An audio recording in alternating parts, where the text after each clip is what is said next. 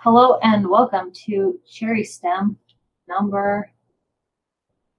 Just move your lips. Then we'll just put it in afterwards. 17, I think. Hello and welcome to our viewers, literally, and listeners, as we have this both as an audio podcast on patreon.com/AnnaCherry and here on the Anna Cherry YouTube channel. So welcome to CherrySTEM. We're going to be talking about intelligence. What's it mean to be smart? We're going to go over that. So we're going to go to the 4chan board, but no. Reddit. We're going to go to r/IamSoSmart. That's how we're going to figure this out. That's our new YouTube niche, by the way. We're going to join Saro TV and Slazo and going over all the R subreddits. Yeah. And taking the piss. It's the scientific method of doing it. Yes. So speaking of the scientific method, intelligence. What does it mean? What are it? What are it? And how can you too? And what does it mean? What does it mean to be smart? So on one hand, we have computers that have strong computing power, but we don't think calculators are smarter than humans. I also don't think AI is smarter, and we've got so they can memorize perfectly. What do you mean by AI? Weak AI. We AI up to this point. Kind of excluding some of the neural network stuff, which is actually starting to border on real intelligence. But so this is something actually that's part of my notes. So I'm going to continue on. So a computer can memorize and regurgitate perfectly. It can do those operations which we needed human beings to do before, which is to store information and keep it perfect and be able to recall it. Computers can do it far better than humans can. They can calculate much faster. So all of those things are they are a type of intelligence. We've known that, and that's actually the type of intelligence that we really looked towards as like the primary kind of intelligence up to like the 50s and things like that. But that is exactly. But a computer doesn't understand anything. Right. So we also have examples of human computers, if you could call them that. Like I know one of your favorite examples is King Peak, who can recall any day of the week and name the precise day of the week based on the date you give him. Right. So he's very, very good with memorization of exact dates on what day of the week it happened and what year. But he needs help tying his shoes. So it's not. On the other hand, our poker players, social manipulators, are those people intelligent, or people who can navigate subways or complex maps, or people who can program computers or computers themselves? There are so many different ways of thinking about intelligence, but we have an IQ test that measures intelligence. So what is intelligence? And some things we would classify hierarchically as more intelligent than others, like a human who can create is more intelligent than a computer, or the AIs that we have currently, as you call them, weak AI. But what is intelligence? Yeah. We go from there. We can look at the two separate systems of intelligence that were introduced all the way back in 1963 by Raymond Cattell, who proposed the idea of fluid intelligence and crystallized intelligence.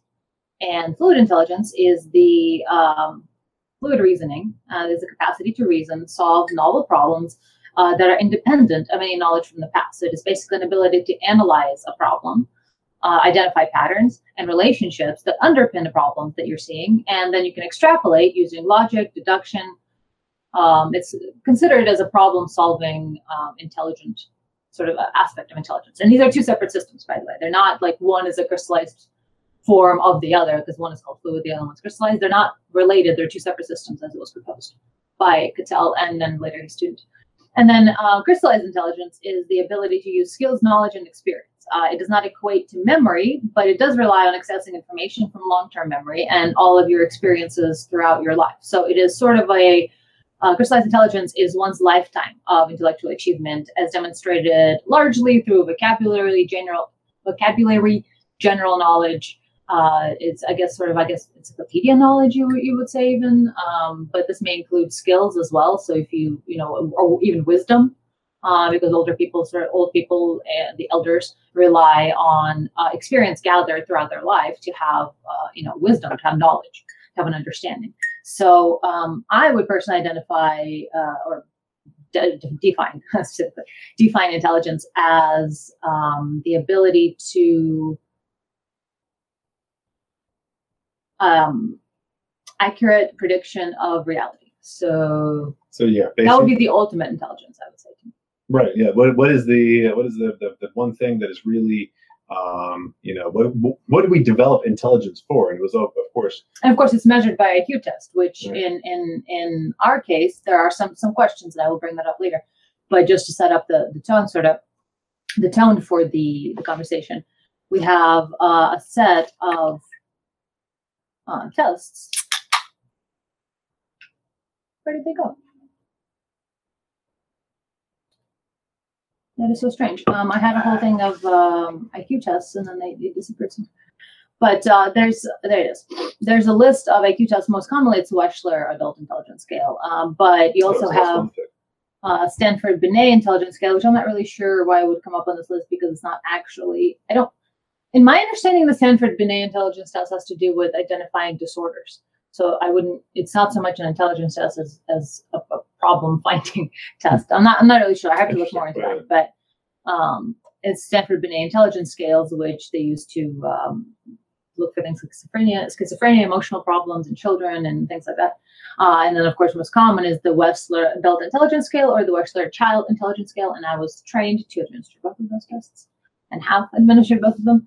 And then there's Woodcock-Johnson test of cognitive abilities, Raven's progressive matrices, Reynolds intellectual assessment scales. There's like 11 of them that are IQ tests, and all of them pretty much rely on your standard bell curve with a low number in the beginning, with a few people there who are mentally deficient, and then a high number on the other side of the scale, where also low numbers there who are your geniuses, and then most of the people fall in between. So it's the standard bell curve. That's what that means. So it's like you have an average population and then low and high. But there's evidence that these tests, like Wechsler, for instance, is not comprehensive when it comes to people who are different, such as Asperger's or a variety of other things. So what would you define as? Well, it's interesting that between the fluid and crystallized intelligence is kind of along the same lines that I like to. I think that there is still this sort of a divide between the two halves of the brain kind of thing. That we've got a reason why we saw it that way initially, even though it's not exactly, human hemispheres. Yeah, the two hemispheres of the brain. And I mean, to be clear, the two hemispheres do.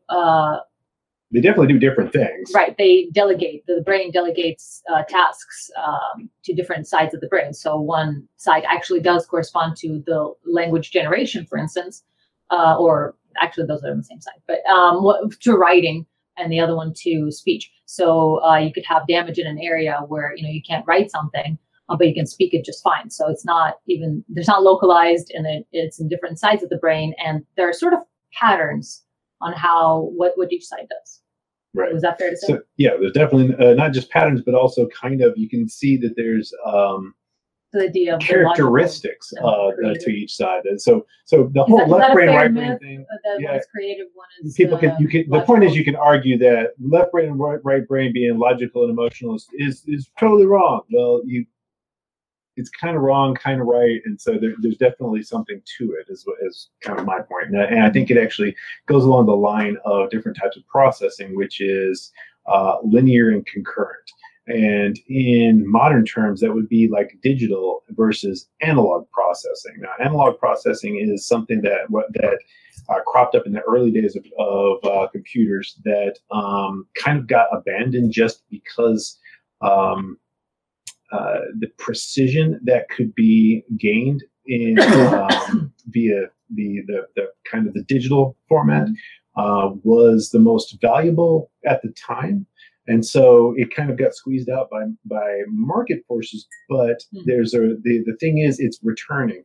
Like right now in video processing, what they do is they sort of emulate analog processing. And what analog processing is, it is concurrency. So in other words, it's very difficult to conceive of concurrent processing, especially difficult, since language itself is linear, to even explain real concurrent processing. And the best way to look at unless it you suck at language and just communicate poorly because you're thinking concurrently. But there is but the language comes out. The language comes out linearly. Comes out like shit. It comes out a jumbled mess. Yeah. But the point is that in concurrent processing, it's best categorized as based upon wave phenomena. So whenever you're at addition of waves, interference, things of that nature, the way in which they combine, and it's easy to kind of see it as an aggregate of different sets of data that can happen simultaneously. So I kind of see like there is some evidence to suggest that people's as the corpus callosum is damaged, that people can actually suffer frustration from not being able to get the processing that is done on the right side of the brain over into the left side of the brain to produce speech to express what it is that they're wanting to express with part of themselves. So I mean, there's just some interesting things around that. But the point is that there is all throughout nature you see kind of a way in which analog processing occurs. So just to continue forward on the whole analog processing thing right now. So NVIDIA chipsets and things like that, they are emulating analog processing in a way, and I think that there will be a revolution. You heard it here first. There will be a revolution when analog digital hybridization becomes mainstream again. It was actually, I think it's only still being really researched in one lab at like Harvard or something. But the thing is that the analog processing, which is concurrent processing, is basically a method of simultaneously combining large amounts of information, but you do not gain the same level of precision. So there's a volume, so a volume throughput that you gain, but then also there's a loss of precision, and that's what basically is the opposite of your linear processing, which is you've got a tremendous amount of precision, but that tends to limit the volume throughput overall. So anyway, that's like I said, you heard it here first. There will be a revolution in computers when we start using digital analog in computers, and we're kind of at that limit right now where it's about to happen, and they'll probably call it quantum computing, but it won't be, because quantum computing is bullshit. So anyway,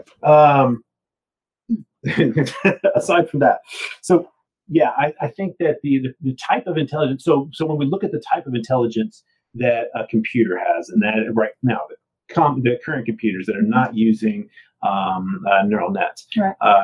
So we have to kind of look at the AIs that were developed all the way up through the 80s and 90s and even the early aughts. Neural nets have been around for a long time too. But the point is that there was a dominant type of programming which was very linear, and it was and the way in which it worked was based on linear computation, and it was not an understanding. And so what I'm wanting to establish here is the idea that what is the essence of what separates human intellect from computer intellect, because that's what's interesting. Now, I mean, I don't want to completely degrade all of that. There's tons of human beings who their skills match what computer skills are, and now those are becoming obsolete.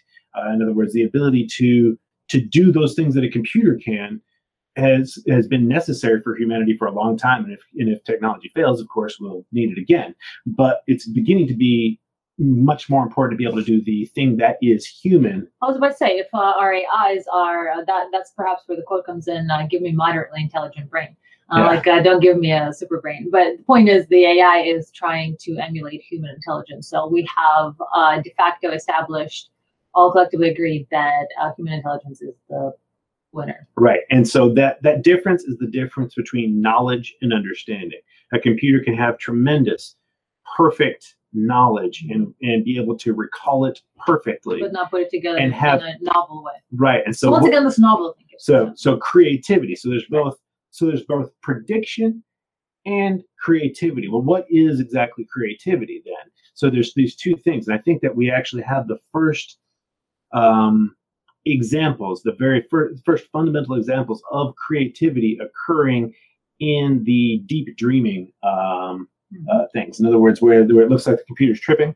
So I would like to add to that the creativity is, as you've actually called it, the magic of making mistakes. Because the deep dreaming neural net is overlaying patterns on things that right. It's faulty pattern recognition. Patterns that are not there, and it creates something new and weird and beautiful. Right, but basically what it is, it's faulty pattern recognition. In other words, it's recognizing a pattern which is not necessarily there, and then through what you can do, then you can actually have, like, for instance, okay. We're kind of jumping around a lot of different places. Sorry, this is very nonlinear. And so it does make it linear on my page. We're demonstrating computer versus concurrency coming out. Making mistakes and creativity. We're in that phase. Yes, we're doing it. We're right there. We're doing a demonstration. We're jumping all over the place. Let's see. Let me try to get this a little more linear, though. So yeah. Oh, that's right. So one of the things that I wanted to continue from, like we had over this, going back to the human element. So what we're gonna try to, overarching view here is what is the difference between human intellect and computer, and we're going to say specifically that it is understanding and creativity, and we need to define what understanding and creativity exactly are, how it works. So now I'm going to back up to the end of our last podcast, which was basically we're speaking to people who are dealing with depression, and I wanted to talk about the two kinds of intellect being based upon doubt and certainty, and that all of us have both of these things, and extremely intelligent people usually have both of them in a tremendous amount. They have both a tremendous amount of doubt and a tremendous amount of certainty, both of them in their mind, to kind of an extreme, sort of, and they tend to just vacillate between them. And you'll end up finding that people who are geniuses usually have mental issues because they're a basket case from fluctuating back and forth between being extremely certain in themselves and being very doubtful of themselves. Be extremely doubtful of themselves. Right. Because, okay, so basically... Relatable memes. So the whole thing that we were talking about last is with the depression, there's a tremendous amount of self-doubt. There's a tremendous amount of doubt in general about reality, about the future, about everything. Doubt, and you're being consumed by doubt. Isn't depression necessary for the brain Absolutely. To kick in? To reorganize itself, to increase creativity. Specifically, that's what occurs when why depression exists in animals and other humans and things like that, is to be able to adjust to a new circumstance. You've specialized. You need to get out of specialization because circumstances have changed. So therefore, creativity leads to a new type of specialization as you adapt to the new circumstance. So yeah, so that's what doubt, depression, things like that. So being consumed with doubt, that was that. The thing is doubt. So we were talking about how to get over doubt in the last thing. And now I want to talk about how to, in the last episode. You're referring to the holiday help. Right. And so now I want to get over certainty, because when it comes down to it, each one has its advantages. So with doubt, you have all this creativity. It's not just, and constant fact checking, which actually leads to increased intelligence. Right. Well, not just fact checking, but specifically, it is regression analysis. The difference between doubt and certainty in a human mind is the level of regression analysis. Now, think about what I mean by regression analysis is that looking at whenever you are talking about something. One of the things you'll find with a lot of intelligent people is that they will explain themselves, and people will think of them as over-explaining. And a lot of times, because they seem to be explaining all these little pieces of things, other normal people will start to doubt them. And that's just part of a social mechanic, because it's like, oh, if you don't believe you, I don't believe you. And so that's... So once again, we're going back to the poker sort of social intelligence, right, which is a type of intelligence. Right, and it is a type of intelligence. So we're talking about doubt and certainty as these kind of models that the human brain works on. But what is the... I lost an extremely important component there.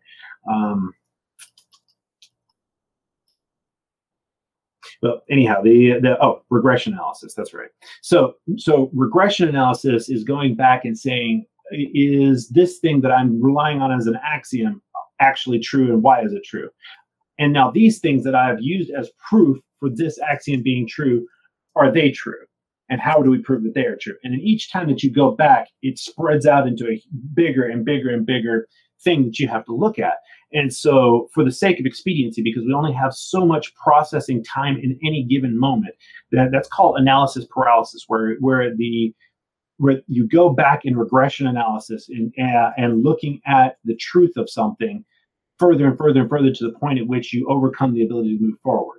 And you've only got so much brain space in a given moment. And so there's this balance between how much you are thinking broadly versus how much you are thinking narrowly and being able to get depth and move forward. So that actually is a time constraint. If you're like, it's processor time, and which of course is dependent upon throughput. And okay, here I am going into that whole regression analysis thing. So the point is, some people who have a tremendous amount of certainty will not do regression analysis. So what I mean by this is that when a child actually experiences this the first time, when you give them the paradox, what happens when an immovable object meets an irresistible force. And what they do then is they try to compute forward. They do not take the information that they've been given as axioms and say, hold on, let me examine those axioms, see if they can be true. And once you examine those axioms, of course, an immovable object and an irresistible force can exist in the same universe. So therefore, the whole question itself is undefined. It cannot be logically examined. So therefore, but they'll try to go back and forth between, the immovable force, or the immovable object wins because it's immovable. The irresistible force wins because it's irresistible. And they'll get stuck in this loop going back and forth. And that happens in adults in more complex versions. But the point is, it's a lack of regression analysis. So doubt is about depth of regression analysis, but at the same time, there is a loss that occurs in the efficiency of moving forward. So certainty, for instance, like there's a story, I don't know exactly, it may be apocryphal, but there's a story that the bicycle was just a totally failed invention, that the only reason it became valuable is because of the persistence of the person who continued to just, even though it looked like it was just something kind of impossible. And do I? I'm sure I made that up. No, this is really old. Oh, okay. I remember making a joke about horses and bicycle makers. Yeah, well, you might have heard me tell this apocryphal story before. I don't know how true it is. But the point is that there are projects that if you had just gone a little bit further, it would be successful. So there is a necessity of seeing all the difficulties and ignoring them, seeing all the signs that this is going to fail and continuing forward. So there is a manner of moving forward instead of jumping from one project to the next, to the next, to the next, that is extremely important. And that's a type of certainty, a certainty that it's going to go forward. And that type of certainty shows up everywhere. And it is a lot of times a lack of regression analysis, because whenever you're talking about things that whenever we tell stories, for instance, of people who have had great success, if you were to look at their circumstances before the success, any rational person would say the probability of this happening is so low, it's ridiculous, you're wasting your time. And that's what it looks like at the time, because we're doing this type of regression analysis that goes a certain depth, doesn't quite go far enough.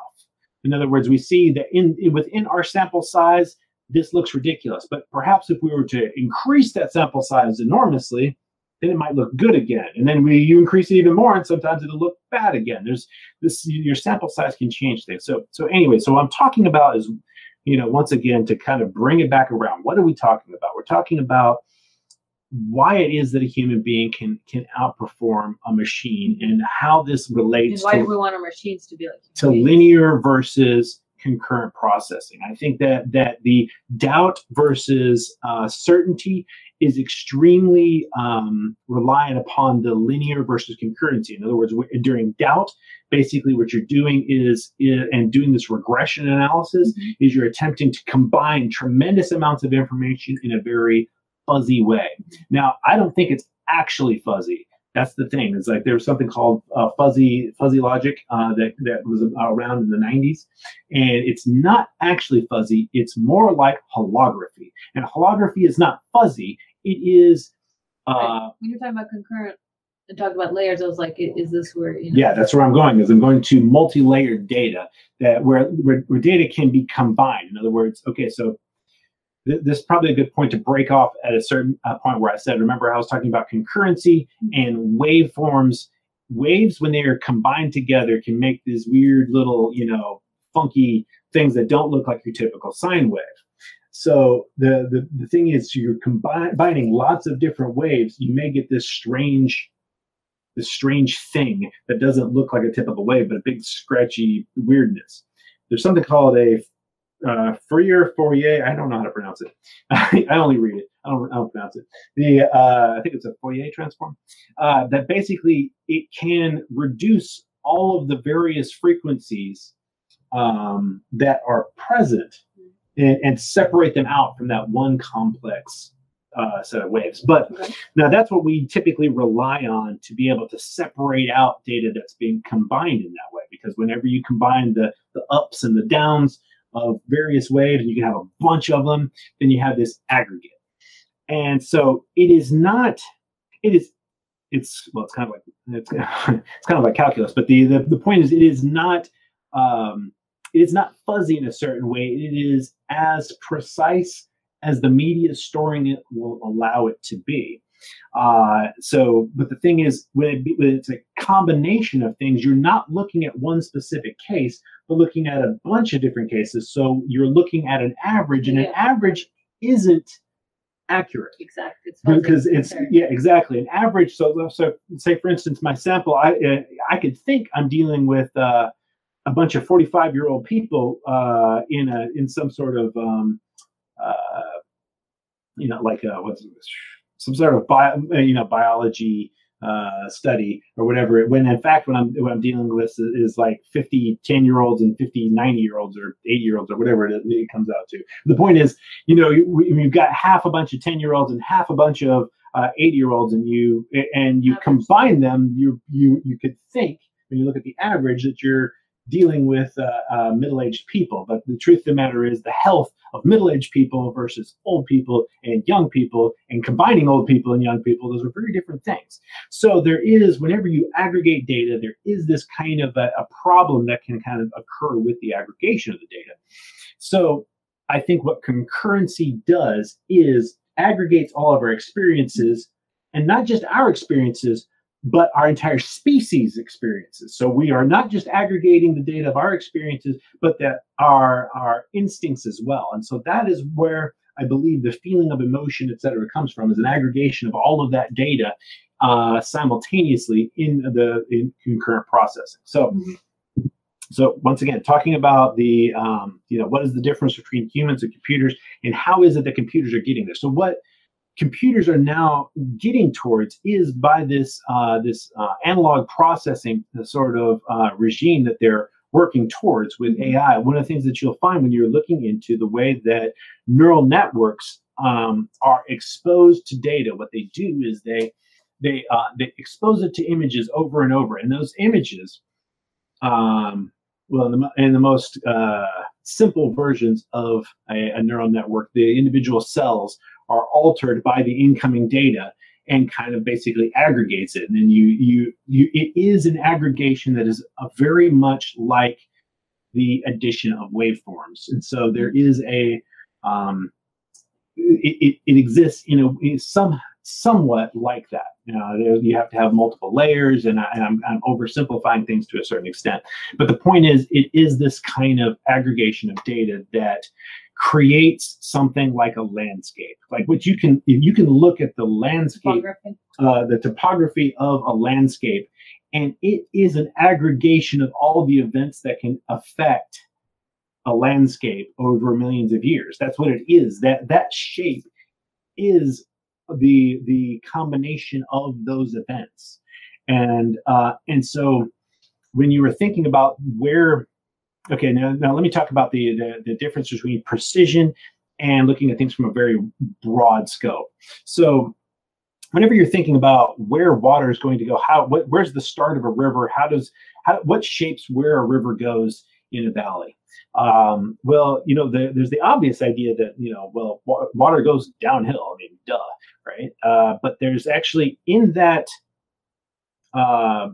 presumption, we kind of miss this larger landscape. And so, like, for instance, whenever we would want to determine the path of a single drop of water as it tracks down, a mountainside or through a valley or whatever. We would think about, it's like, okay, we examine the lay of the land at that one particular point, and all the different, the heat and the lay, all those micro fine details.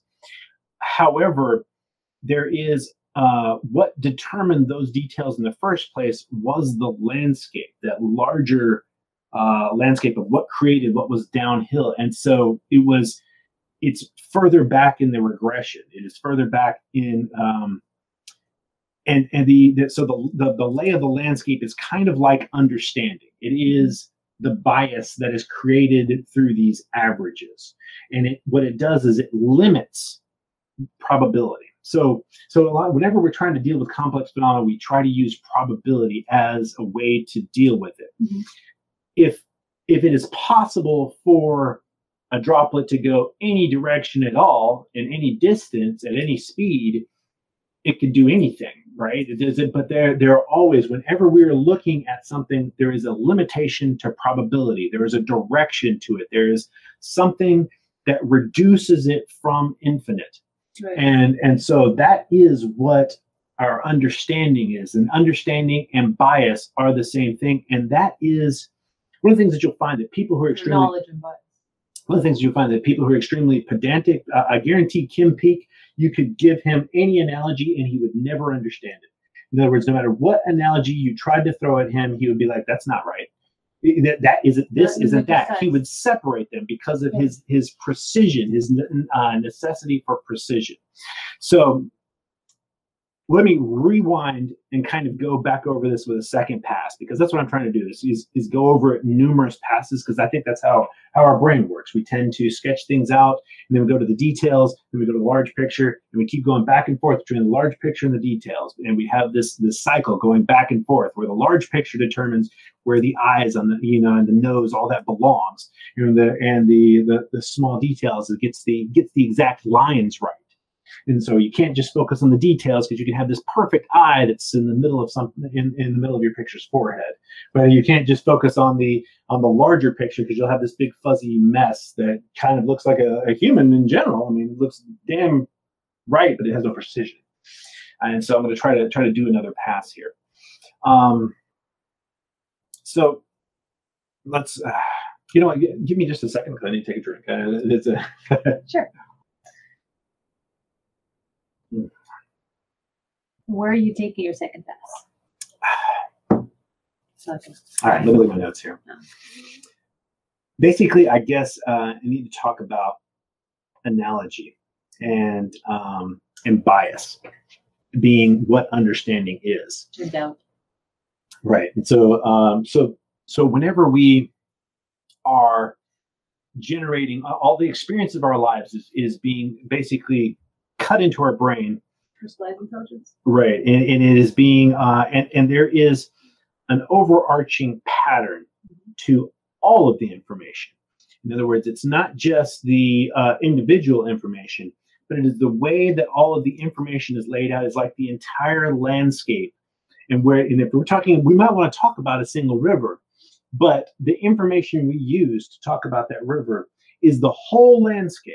It's where the rain falls, if it's falling on this side of the mountain or if it's falling on this side of the mountain. And so there is so what I was wanting to back up to is the idea of, I at the end of the last podcast, one of the things I said is you've got to shoot Old Yeller. Now, what I was talking about there is that whenever we get lost in doubt, whenever we get stuck in that regression analysis, one of the things that we have to do is make hard decisions that are imperfect in a certain way. In other words, what we're doing is we're looking for every possibility, because there is the possibility that there might be a vaccine that can save Old Yeller. There might be, but there are times in which the best thing for your family is, to shoot Old Yeller, because the fact that you have to basically make a decision. So the point is, we have these imperfect decisions that we have to make, and that was my point at the end of that. Where you can't allow doubt to get you stuck in analysis paralysis,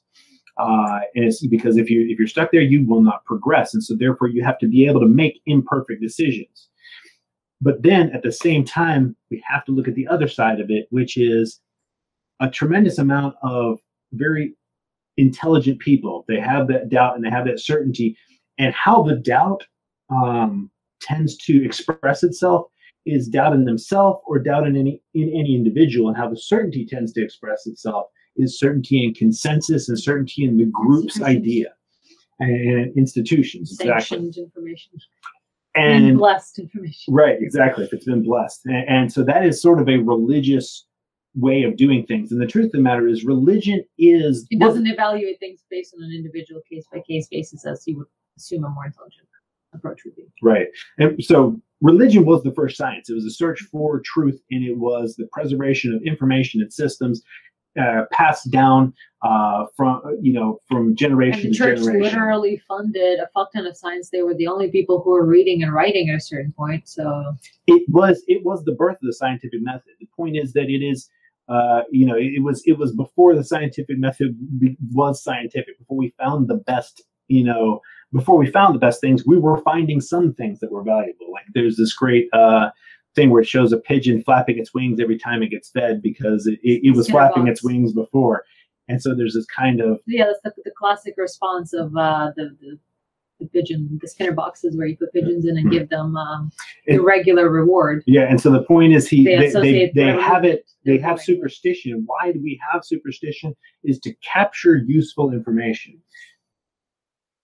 And so that's what they're doing, is they're capturing it. But then we also have something animal called in an environment, navigating an environment, you don't know what it is that you did that resulted in a good thing, so you just kind of need to remember all of it. Exactly.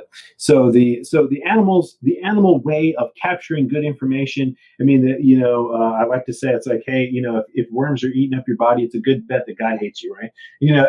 Which is the whole anti-pig thing, because the trichinosis that you could catch. There are a lot of different. Not like when you're dead, the worms eating your body, but like while you're alive. Yeah, having worms in your muscles. Worms in your muscles from trichinosis, from eating pig, and so they were capturing useful information. A lot of things in religion were capturing useful information. And then there's something called the 100th monkey effect, where we see their animals, like where the 100th monkey effect comes specifically from this island where they had all these macaques and they were feeding them sweet potatoes. And then like they first saw, some of one of the monkeys washing the potato, and it was very slow.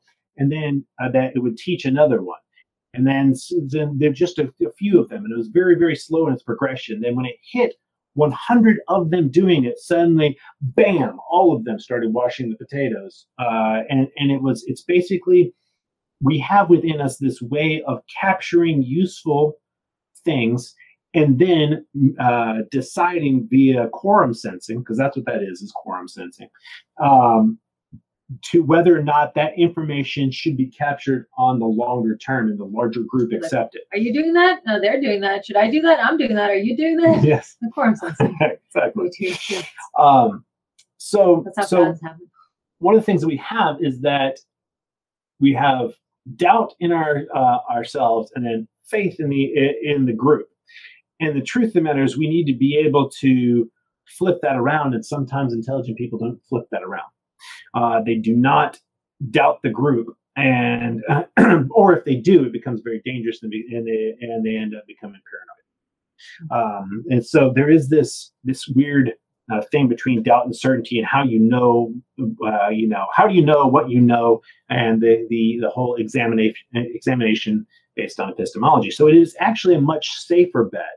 Usually, in general, it is always a safer bet to go with the average. It's a safer bet to be using that. And then what happens is you don't need to do a tremendous amount of regression. When you don't need to do a tremendous amount of regression, what you do is you have the certainty. You can just use the tools that are there and you can progress. It's like, imagine if every time that you wanted to cook a meal as a chef, you built a new stove. It's ridiculous to build new tools because you're not certain that tool is going to work properly. Or say, for instance, instead of building it, you just go and start taking the thing apart to make sure it's really going to work, and it's going to work the entire time so that your meal isn't ruined by the stove not working in the middle of it. That's a doubt that you could have, but it's a doubt that is based on a weird idea of probability. So what we do is we have these probabilities that we keep in our mind that are not factual, but we treat them as though they're factual. And so therefore we have is people who do not do regression analysis, and they gain a tremendous amount of forward momentum by not doing regression analysis and simply being certain. And that it lends itself a tremendous amount to science, because there is so much information to memorize and so many tools to use within the sciences that if you spent your time really looking up and really doubting every single experiment and everything that comes along, you would not progress as a scientist. I found this out as a programmer. I got to that point where I was programming, and every time I hit a bug, if I couldn't find the bug within my code, after a certain period of time, I'd start searching into the libraries, and I would find in the libraries where there were mistakes in the libraries that oh well, I just didn't know that this was a well-known bug within the library if you use it in a certain way. And so I started getting hung up on that regression analysis thing, where every time I hit a bug, instead of saying, okay, I either just need to work around it instead of trying to plow through it, or what I'd end up doing is starting to get deeper and deeper and deeper. I try to just examine absolutely everything about the libraries, try to know more and more and more, and I get stuck in that analysis paralysis. And it got to the point where I was not moving forward on my projects because I was spending too much time regressing and trying to find the errors, trying to find and be more perfect, and trying to be too perfect in that way by doubting the information, not using the tools. So there is a tremendous amount of value in simply not back checking. Right. And so we always balance these two aspects of, yes, right. Actually, after the if I could show here for a moment. We'll be coming up on about an hour of a broadcast in 20 minutes or so. And we were thinking of wrapping it up somewhere around an hour, hour and a half, at 2 hours max. So you guys don't die. But of course, if it goes longer, that's not a problem. That's just a general sort of rule that I'm going to try to stick to. And we also have a Patreon after chat hangout with patrons. We specifically have, most notably, the CherrySTEM tier. It's called CherrySTEM mode. All the rewards are modes. There's the beginner, then challenger, then hardcore, heroic, legendary, epic, god mode, etc. And one of them is CherrySTEM mode. And by joining it, you will join us in the after chat, in the Discord as well, where I share all the things. And we'll be looking at a particular article that recently came out, as was delivered to us by the BBC World Service. BBC World Service. And it is a particular test that European countries are passing around that are wanting to enroll people, countries, their students into, that is all about navigating the post-truth world. And how good are you at detecting fake news? So, something that... Yeah, and so there is this faith in consensus, then faith in what consensus, and then how deep do we go down the rabbit hole, and how do we progress if we keep going, you get conspiracy theories on the other end. You got, yeah, exactly. It's the way in which all of these, you can begin to see the way in which you can go wrong in both ends of the spectrum, and that is really kind of what I am pushing at alongside of some of these other things, is that there is a balance. It's a homeostasis system. We find that all throughout nature, homeostasis systems, which are two opposites pulling against each other, and it is in this variance, and these two different the space between the two opposites pulling against each other, in which you have the adaptation necessary to match a changing reality. And that's why we have homeostasis systems all throughout in nature, is because that necessity to adapt to ever-changing circumstances, to hit that moving target. And it actually kind of, in my opinion, relates to intelligence itself. Mm-hmm. So if you're ready to go for it, I'm ready to try to finish up a little bit. So what we're talking about is, once again, understanding. So what is understanding? And I'm saying here that understanding, that thing that separates us from computers, is that ability to do regression analysis and then use that concurrent processing model. There is by the way, I wrote a paper that gets into exactly how our brains act as analog computers. This comes from the well, there's a few different places it comes from, but I don't know how far back in its lineage in physics to go or what have you, but it's the Bowman-Pribram holonomic model of the human brain and how it stores and uses information. And it actually is based upon the interaction of fields and the way in which they determine dendritic paths, and how those dendritic paths then also determine the fields and the shape of the fields, and as well as their the frequencies and how those frequencies align. And so the Bowman-Pribram actually proposed this. Then there was what was the other? There was another guy who took it further, who I met, and he just died just like last year or year before. We met him at the Foundations of Mind conference. Yeah. I forget his name. I think he's actually the grandson of the guy who did the lobotomies. But anyhow, the point is that there is significant reason to see this interaction between the astroglia and the and dendrite growth that creates patterns that are there as a physical representation of these combined sets of waves that are information. Yeah, right. So it's basically, I'll be linking it is these patterns and it is the shape of the field as it passes through the brain, defined by the firing of the neurons, which determines what exactly thought is. So then what I'm saying is that there is a scientific basis behind why I'm talking about this and what it relates to, and there's a very physical mechanic behind it. So we're talking about, once again, why is it that humans have understanding, what understanding is, and why is it why do superior? Humans have superior intelligence? Because we definitely have superior intelligence. Nobody doubts that. Computers have superior, and we know it's not the ability to just do computations. We know it's not it is raw data conversion. It is the fact that there is an interpretive element, right? And it is a gestalt, and there is a whole that is greater than the sum of its parts, and that is I can hand you a pile of car parts that could make up an engine. I have not given you an engine, because it is the configuration of the parts that makes it an engine that can do more. Specifically in the human brain, because we've been evolving as a thinking creature. And so what I'm saying is there is a landscape of configuration of information that we often might call a bias, that basically narrows our search from infinite down to a narrowed search pattern that we move within whenever we're thinking through something. Evolution is bias, and that is it is like an analog processing task that is what the nature of understanding is. It is the higher level. We might call it in computers today, we might call it metadata, but it's not just metadata. It's the way that it's metadata.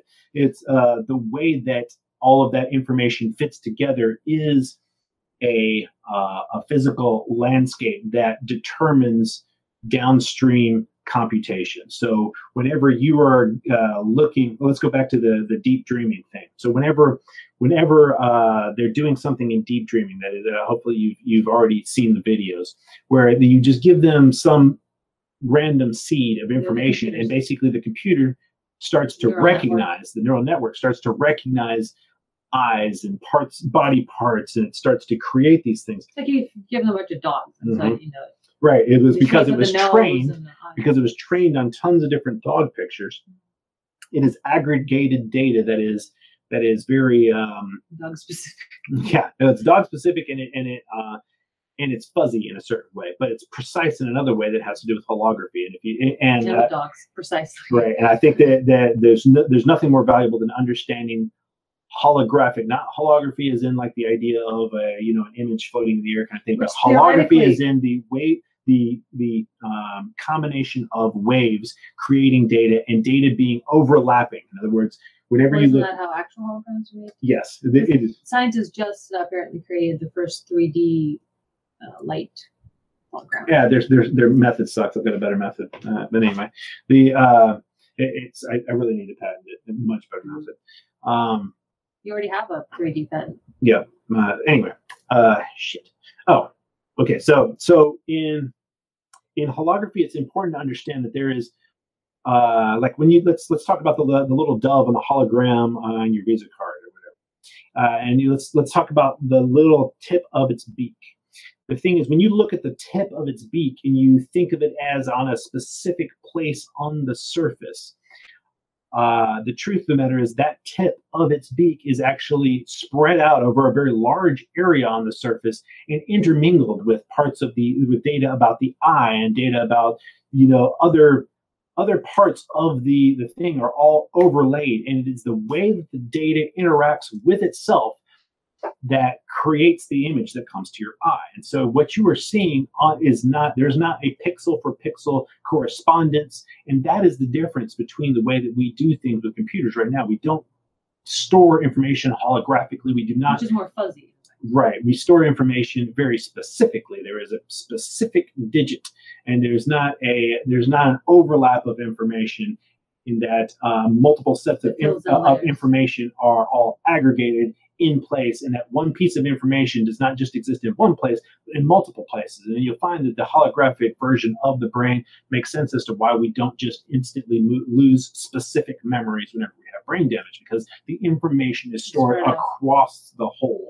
And that's something that scientists, neuroscientists is starting to come to, and we kind of understand about the hippocampus, that the memory is not stored just in the hippocampus. It is actually sort of all over the brain. Mm-hmm. Obviously, hippocampus is important in processing the memory and storing it, but it stores it sort of in the network of neurons that gets activated when you recall the memory, but not in one specific spot. Mm-hmm. Yeah, of course. Yeah, that makes sense. So because what it's doing is it's integrating.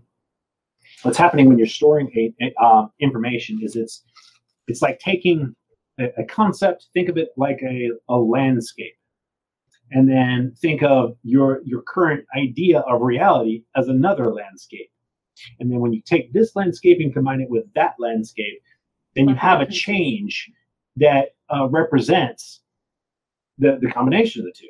And so it is Does that bring it closer to reality, theoretically? The whole idea is to make it closer more to reality, of course. And so you have to look at what exactly is storage of information, and the storage of information is.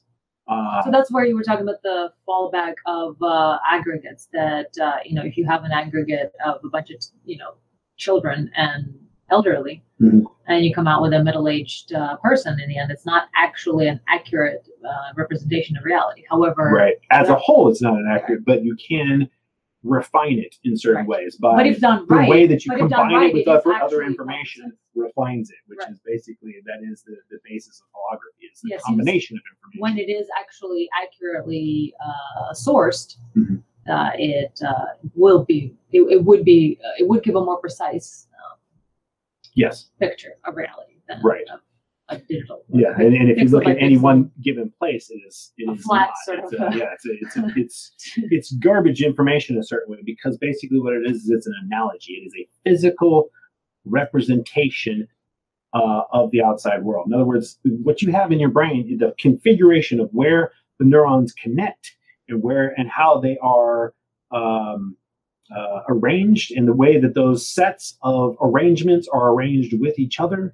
All of those things represent reality in an analogy. It is an analogy. And so the point is that computers don't understand analogies. And one of the things that happens is, as we are... Test your friends to find out which one of them's a secret robot. Right, well, not a secret robot. The thing Cylon. No, you got to find out. Find out if they're a Cylon. Yeah, you find out if they're AI or from the Institute and the Fallout. You give them an analogy and see what they do. Well, my point was that in science, what ends up happening is in the way we teach children today is to memorize and regurgitate. We have been forcing people to act more like computers for generations now. Our phones are getting smarter. No, our technology is actually getting smarter. So. The point is to recognize that within ourselves that we have this necessity to choose moving forward versus regression, and then we have to kind of go back and forth between them. And sometimes you can get locked in one or the other. You can get locked in doubt, and that's basically what a depressed person is. They're completely locked in doubt. And then a pedantic is somebody who's locked in certainty. Now, they don't have to be certain themselves. They aggressive side. Right, but they are locked in certainty about a worldview. Now, whether that worldview is one that they got from consensus or whether that worldview is one that they got from, themselves, regardless, they are locked in a specific worldview that they are certain of, and that is they are not allowing new information to aggregate on their current configuration. But my point is that we can make people, and there are people who are along the spectrum, a spectrum from being way overly creative, in which you end up having lots of random fuzzy garbage that is never right, that is always very general and never gets down to specifics. And because it never gets down to specifics, it can become misshapen, because the whole thing can kind of, it's not as effective. Right, but then there are people who get so down on the details that they do not. Autism spectrum. Right, autism. They don't bring together the larger picture. There is a not being able to see the forest for the trees that occurs, and I think that there is the two extremes of the brain. Of those of us that lean towards precision. And lean towards these things, that precision is division, and that division is trying to make things very unitary and basically limiting ourselves, borders between things, and making our minds more like a computer, which is actually to be mentally disabled in a certain way. And so it's just store and recall, and right, store and we end up nothing but crystallized memory, right, or intelligence. Mm-hmm. And so I think he had a fairly it seemed a little off to me, the way that he put the two, but I could see how there is kind of a correspondence to what I'm getting at here, which is the two types of intelligence, and then why it is that. And so one thing I did want to get to is with the deep dreaming thing. I don't think I ever got to that. With deep dreaming, what happens, you could actually, whereas with the way that they've got it set, it starts just pattern recognizing, and it just keeps going in that way and coming up with new patterns, and it never reaches the cohesion part. And so that is basically kind of like this schizotypal mindset. Mm-hmm. And it's only when you work the two together. In other words, there has to be a refinement phase where we start to throw away the things that are binary computing and the neural net. Right. And so you could actually make a computer that has been trained on birds to create a whole new picture of a bird without, and it look just like a photo. I'm pretty sure I've seen these already. I think they've done this, but the point is that you can start with a pattern recognition and then go back and forth between pattern recognition and removal of all that which is incorrect. And you go back and forth between the details and the overarching viewpoint, and what you end up getting is a creation of something that is wholly new based upon prior information.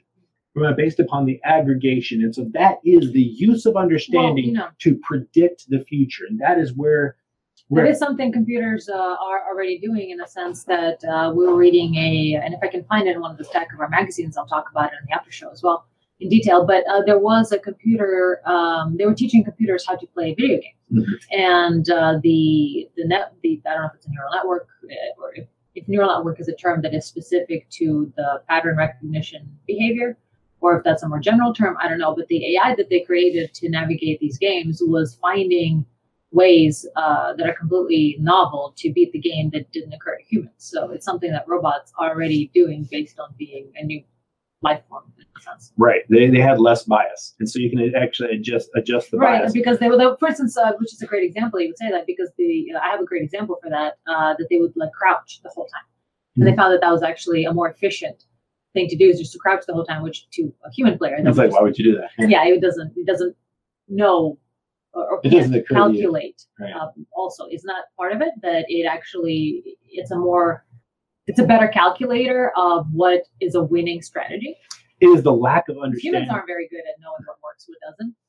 The lack of understanding itself actually leads to novel behavior in a certain way. In other words, there is this give and take that I haven't really focused in on very much during this discussion, but the idea that the more that you understand something, that can also create bias, which means that you can't actually get outside of that and that understanding, because your understanding is a specific shape that guides all the information.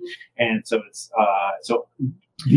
so sometimes coming from a perspective of ignorance can find a completely new path that somebody with understanding does not. And so whenever we specialize, we give up generalization, and whenever we generalize, we are not good at those things that specialization can.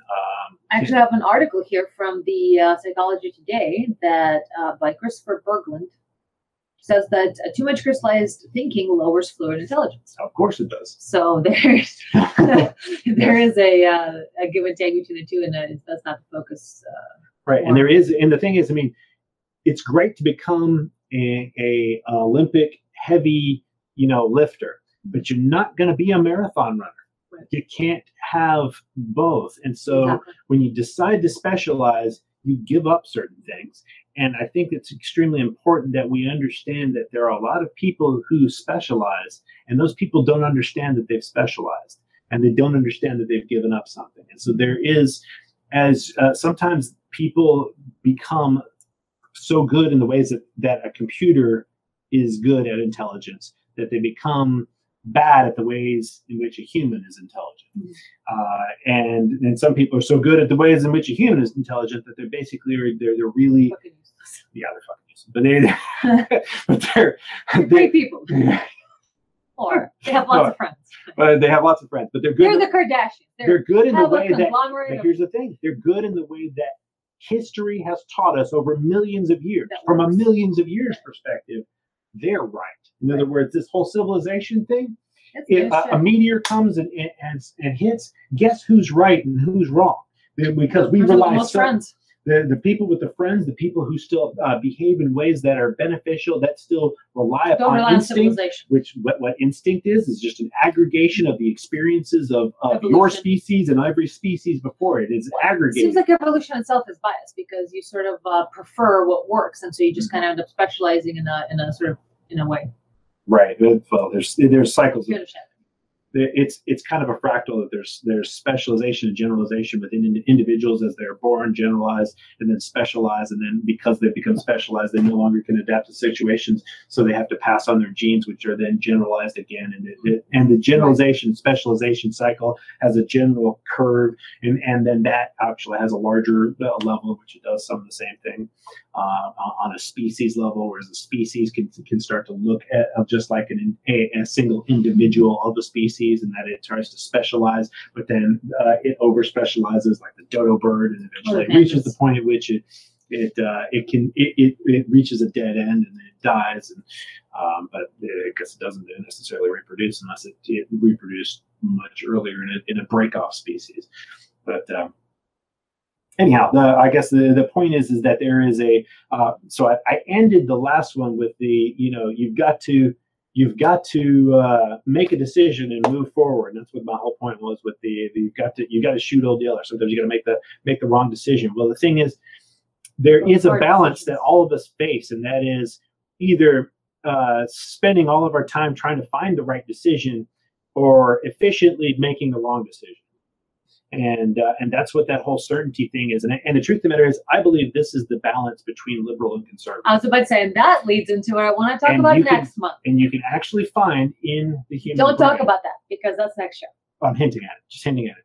There are differences in the brain between conservative and liberal, and I think that when you go too far to one side or the other, you become either an animal or a computer.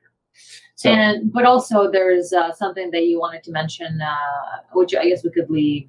You know what? We'll just open with that for the next show about left versus right. That won't be controversial at all. No, not at all. That'll be great.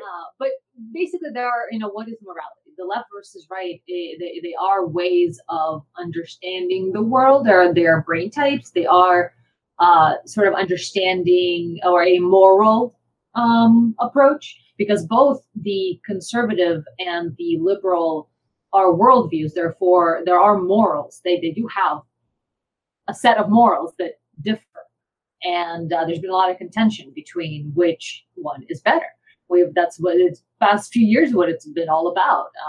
Which one is right? Which worldview is better? Which set of morals should people live by? And so next month we'll do a what is morality? And why do we have that balance in the first place? It has to do with the availability of resources, which is why you have in the jungle you have tons of different species that have evolved, because they allow lots of attempts, lots of different tribes, lots of weird things that aren't necessarily useful. Have you seen some of those birds and how they dance?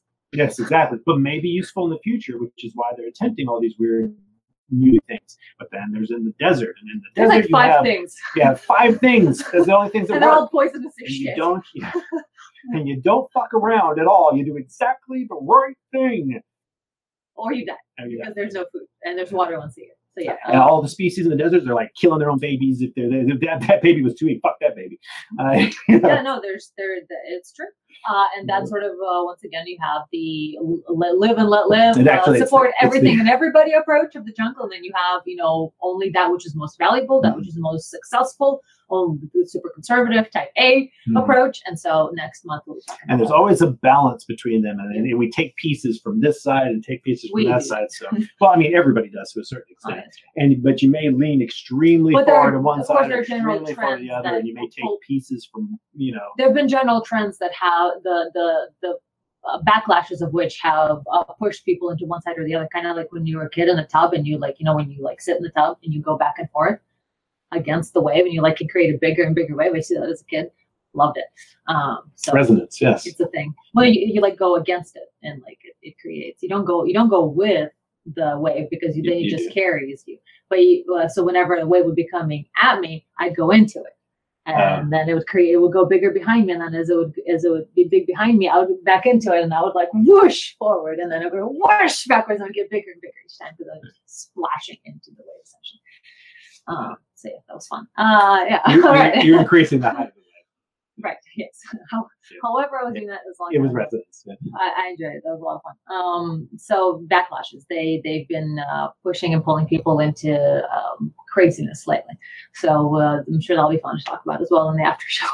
Yeah. But yeah, so I think we're right about an hour, a little over. But if there's anything else you want to add, I think we're pretty much covered the original topic with some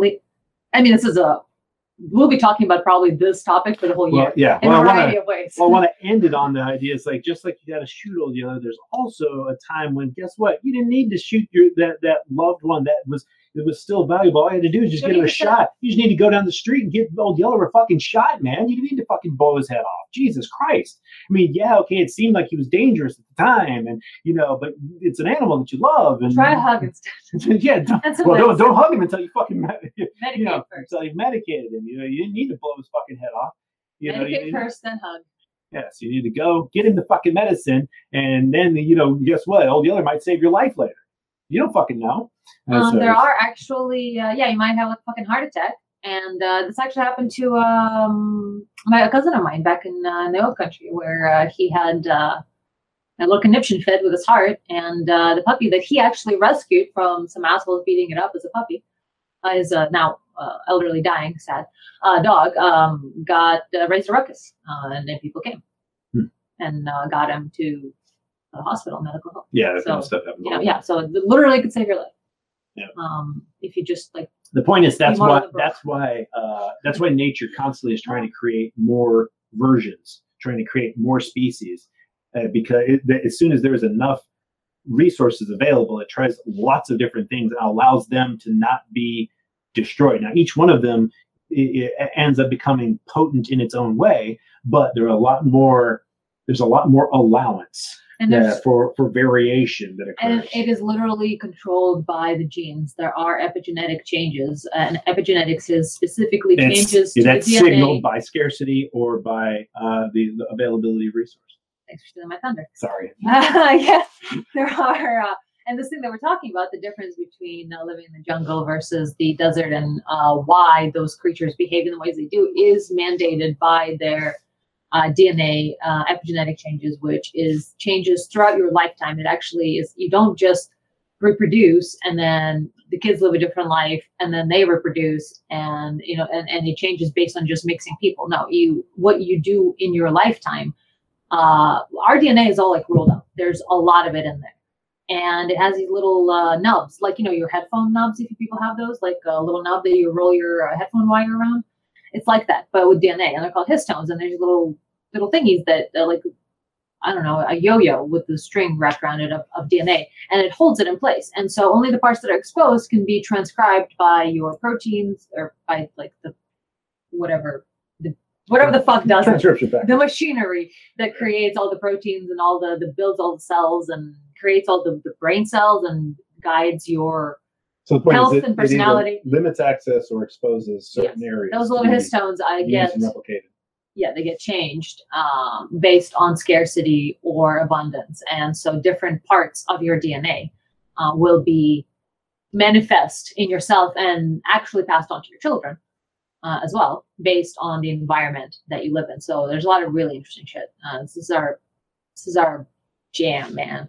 I'm so happy to have a show to talk about this. We talk about this amongst each other all the time.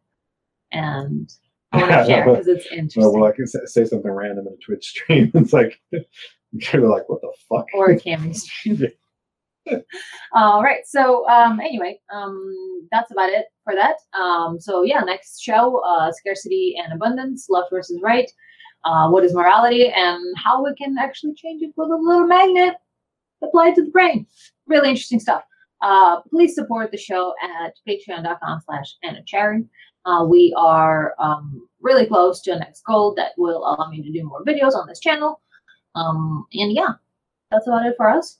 Stay tuned if you're a patron. I will be dropping the link in the Discord as well as a message through Patreon itself. And we'll be going over the tests of cultural tolerance and navigating the world of post-truth. So that should be interesting. Thank you for joining us, and we will see you guys next month.